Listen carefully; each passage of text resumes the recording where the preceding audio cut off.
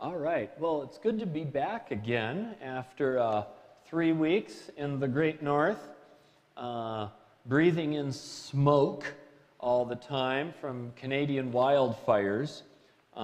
People asked me how the weather was. It was nice and cool. I got to pull out my sweatshirts again, but there was one morning it was so bad. We were just like, I needed an air filter. I wanted a mask, but I needed like one of those air filter masks because the smoke was just so bad we couldn't breathe. But it's good to be back, and it's good to be back and see everything green and alive again. And it's wonderful. It's good to see everyone. And welcome back, everyone, again, who's watching online. It's good to have you with us. All right. Well, we'll get started today. 2019, tell you a little story. 2019, gosh, feels so long ago. It was only 2 years. Christy and I were invited to a wedding down in Sonoyta. It was one of those ranch weddings where, I should say ranch, like I don't think there were any actual cattle there anymore. It was a ranch. They probably make more off the wedding, but that's where it was. So down in Sonoyta, this was somebody that we'd known for a few years here in Tucson and hadn't seen for a long time. She was getting remarried, and I was really kind of honored to get the invite because I hadn't seen her for a long time. And you know, you kind of drift away and you kind of figure you just kind of, everyone's gone their own way, and then suddenly you get this invite to the wedding, and you're like, wow, I guess I meant more than I thought I did, so I'll have to make a point of making it to this, right? And so we got our plans ready, we were ready to go to the wedding, and then on that exact same day, one of Christy's relatives decided she was going to get married. She clearly wasn't asking us about our schedule before planning that, so we had to hatch this plan that we would split. She'd go to one, Christy'd go to one wedding, I'd go to the other. And I'd go by myself because, you know, I didn't know the groom, I didn't know his family, but I'm a pastor, I'm used to kind of being in groups of people. I thought this could be kind of interesting. Going where the only people I know is the bride and her teenage kids who weren't teenagers when I was teaching them Sunday school years ago. So I thought, all right, let's see how this goes, right? Let's just see how this goes. And it was another one of those experiences that reminded me what it's like to be the lone person, the lone stranger at somebody else's party. I don't know if you've ever been in that position where you're going to something and everybody knows each other and you're the one who they don't know. You got to strike up a conversation with people when you're in those positions, right? They don't come to you. It's sort of a weird human nature thing. They see the odd person out, and then they just kind of move on like you're not even there. So you got to strike it up. So I said, okay, we'll see how this goes. So how did it go? Well, for the record, it really wasn't too bad. I ended up at a table with people who've not only known each other for decades, the guys served in combat together in Desert Storm, and they knew each other before even me, and then they like set each other up and were at each other's weddings, and then there was me. So I wasn't at all the odd man out, but then they looked at me like, you know, like I was strange, like how would this guy be here if he's not, what's he doing here by himself? And I said, yeah, I know the bride. When you walk into a situation like that, when you walk into a room where you're the only person, it's kind of interesting too, because I like to kind of get a feel of the room, a feel. It's real subjective, kind of mushy. I don't know how to like quantify it, but there's a feel when you walk in the room. There's kind of a mood, an atmosphere, and you can instinctively sense it. Are the people really friendly? Are they really welcoming? Are they kind of cliquey? Do they really want to meet new people, or are they kind of happy with themselves? Or in a negative way, is there some sort of infighting going on? Is there some subterfuge or dynamics happening? You know, I've found, amazingly, that over the years, my instincts have been right more often than they've been wrong on this. I can't often peg what it is. That usually takes some homework. But my instincts are usually pretty right that there's something going on. Maybe it's because we're evolved to try to sense danger or something like that. Sometimes I'm wrong, but I don't think most of the time. I think most of the time, most of us are right on this. Our instincts are pretty good because I believe we reflect a lot about who we are and how we interact with each other in a group. We don't realize it consciously.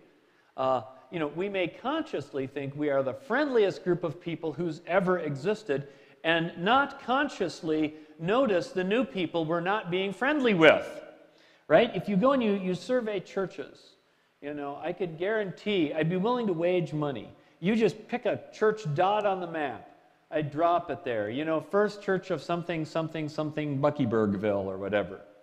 And I guarantee you, if you went around and asked them, what is your greatest quality at First Church of Buckyville, they would say, we're a friendly church. We're really friendly. I think somebody did a hard survey that showed like 95% of churches rate themselves as very friendly. Then they send in a new person to check, and they come back with something like 15% of the new people surveyed that the church was really friendly. There's a huge disconnect there, right?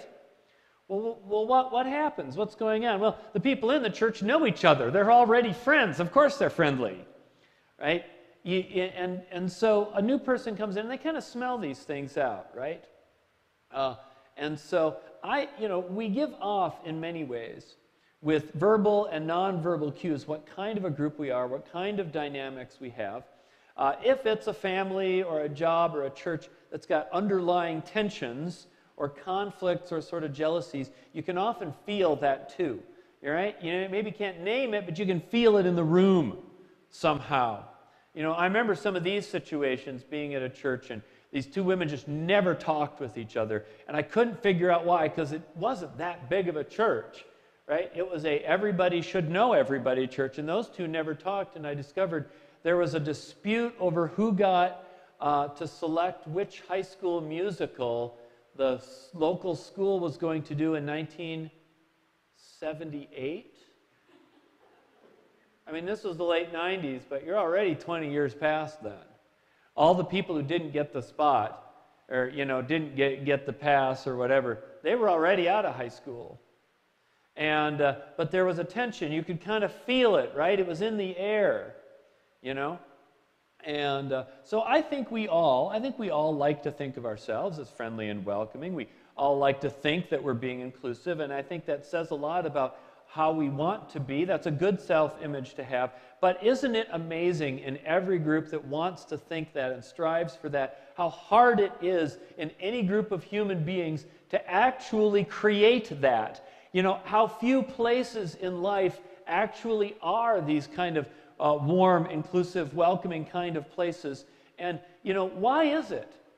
And that's the other question I ask, is why is it? Why is it that it seems so hard often to create that kind of community? And what's the difference? Well, biblically, we do have some guidance for creating a new community. And actually we get a lot of it in the New Testament, because in the New Testament, the early church is forming and all these people are coming together, and they're not doing it always very well. And so there's lots and lots of lessons in the New Testament about how to be a good community. And so we know some of the attitudes, the values, the behaviors that create the good vibe. Let's look at Ephesians 4. This was in our reading today. Ephesians 4, starting at verse 1. We'll just look at these 3 verses. It says, I therefore, the prisoner in the Lord, beg you to lead a life worthy of the calling to which you have been called, with all humility and gentleness, with patience, bearing with one another in love, making every effort to maintain the unity of the Spirit in the bond of peace. So this is about behavior, maybe a little bit more like attitudes or postures. They're individual things. Right? They're things we work on personally, things I work on myself, and when we all work on them, it makes the community better. If you break down verse 2 a little bit, you can kind of see there's 4 main things that it says here make for Christian community. Humility, gentleness, patience, and bearing in love. I love the third one, bearing in love. It's not just love, it's bearing in love. Practice these things, young apprentice, and you too will have the happy church. But what do you notice about these? I noticed they're all kind of soft things. I mean, none of them involve winning or conquering or being the fittest or the strongest or the bestest or being the most right. It's all about the posture we take with each other. Humility, gentleness, patience, bearing in love. Do these things, each of you, and the community will be better off. These are the ways that prevent fights and drama as we each do them, because when you do them, then things improve. Think of all the times, just to take something like humility, for example. Think of all the times you've been at, say, work, and there was a fight about something. And how many times, did it happen where each side said, I might not be right. I think I'm right, but I might not be right. I guess that's a possibility. So I'm going to sit down and listen to this person with an open mind because I might need to change my mind. And this person might have an answer that I don't have. How many times has that actually happened? I suppose you could do that, and sometimes it would go nowhere, right? You sit down, you say, I'm going to sit down with an open mind. The other person doesn't have an open mind. Okay. They could just double down. I'm sure it happens. But if everyone had an attitude of humility that said, I think I'm right on this, but I could be wrong. I think I know the answer, but just in case, let's consider that Bill in accounting, even though I don't particularly like him, he might have some truth.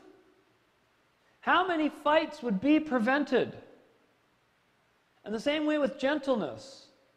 If you had a disagreement, but you decided to not go full on, let's stick it to them and win, but instead you tried to find the least harsh way of dealing with it, wouldn't things go better? When you're mad at someone in the family, is it better to go soft or better to go hard?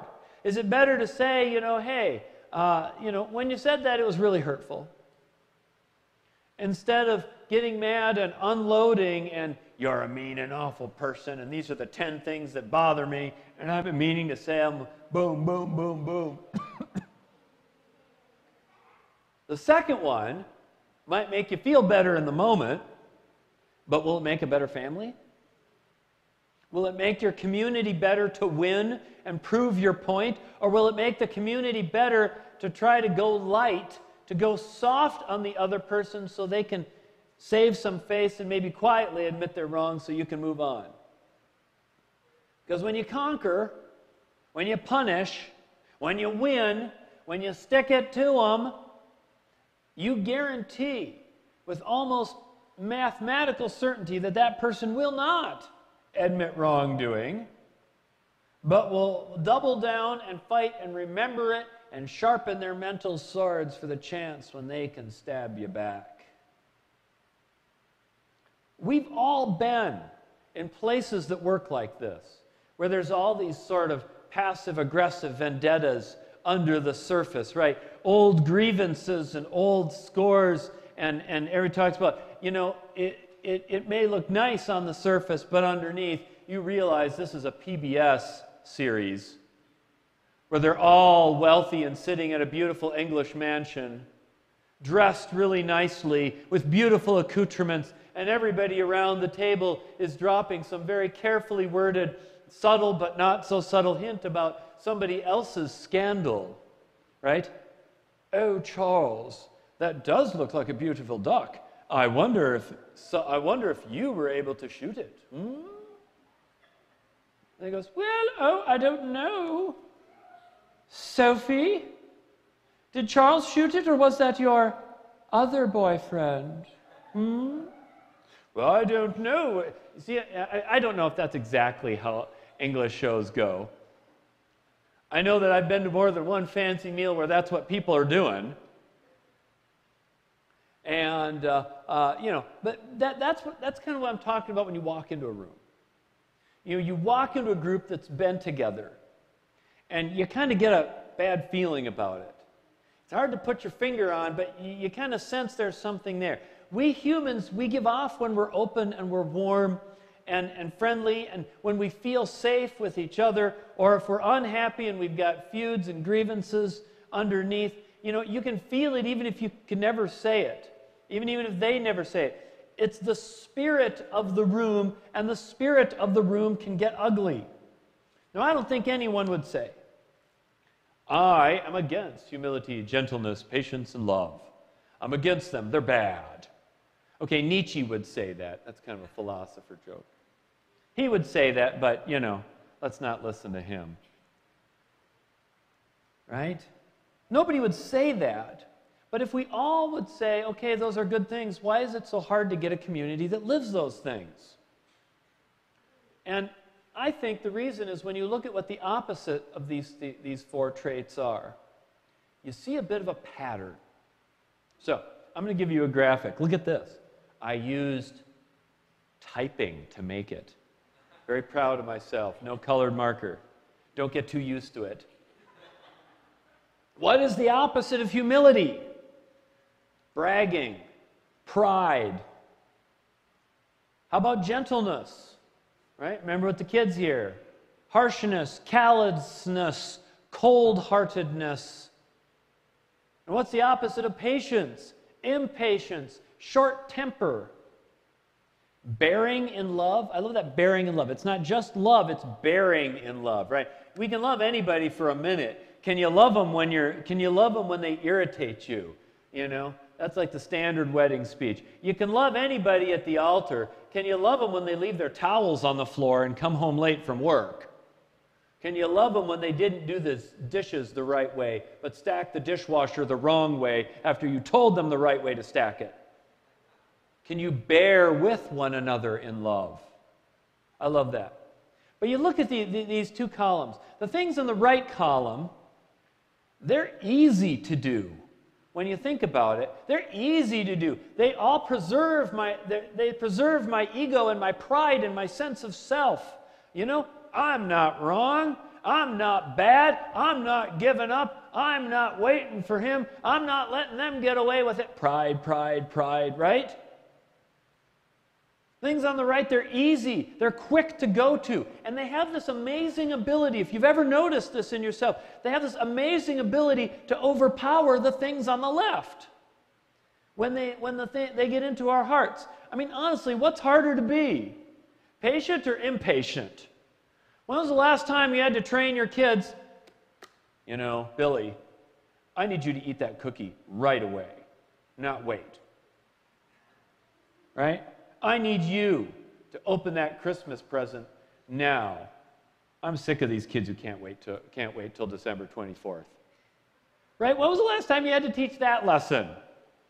Or being angry or loving, right? When has it ever been easier to be loving? Or gentle or calloused? The things on the right, they almost have like a kill switch power on them.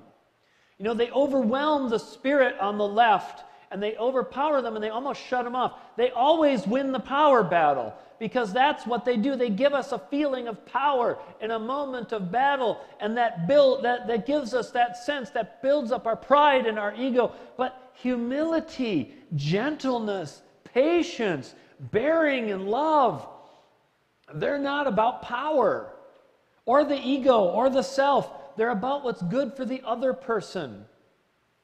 They're about giving up for others. The things on the right, when you get caught up in them, it's almost like you're possessed, right? You're raging mad. And we'll say, I lost it. I was really mad, I lost it. Right? You weren't yourself. You did and said things that you would not have said had you been calmer and thinking about it. But in the moment, it gives you that feeling of power. When the world seems out of control and the group seems out of control and the family seems out of control, it gives you that sense of power. The things on the left, they're not about control.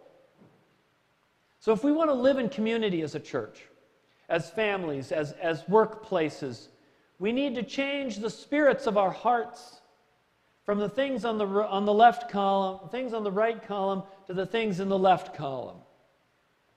And the way we do that, the way Paul talks about in the Scripture, the way that Jesus did it, was to take on a different spirit than the spirit of ego and anger. and embrace the Holy Spirit. To sit back and calm down, to breathe, to rest in God's presence for a little bit. When you're ticked off, don't let yourself get possessed by an angry spirit, but let yourself be soothed by the Holy Spirit. And if we all do that, if we try to make that the norm, we will act in a way that builds each other up, that reduces fights, that reduces hard feelings. It will help mitigate and prevent conflicts. It will make us happier and more loving with each other. It will help us to create the vibe that we all strive for and want. And then a new spirit will come and take over the room, and that is the Holy Spirit. That is the Holy Spirit. Amen.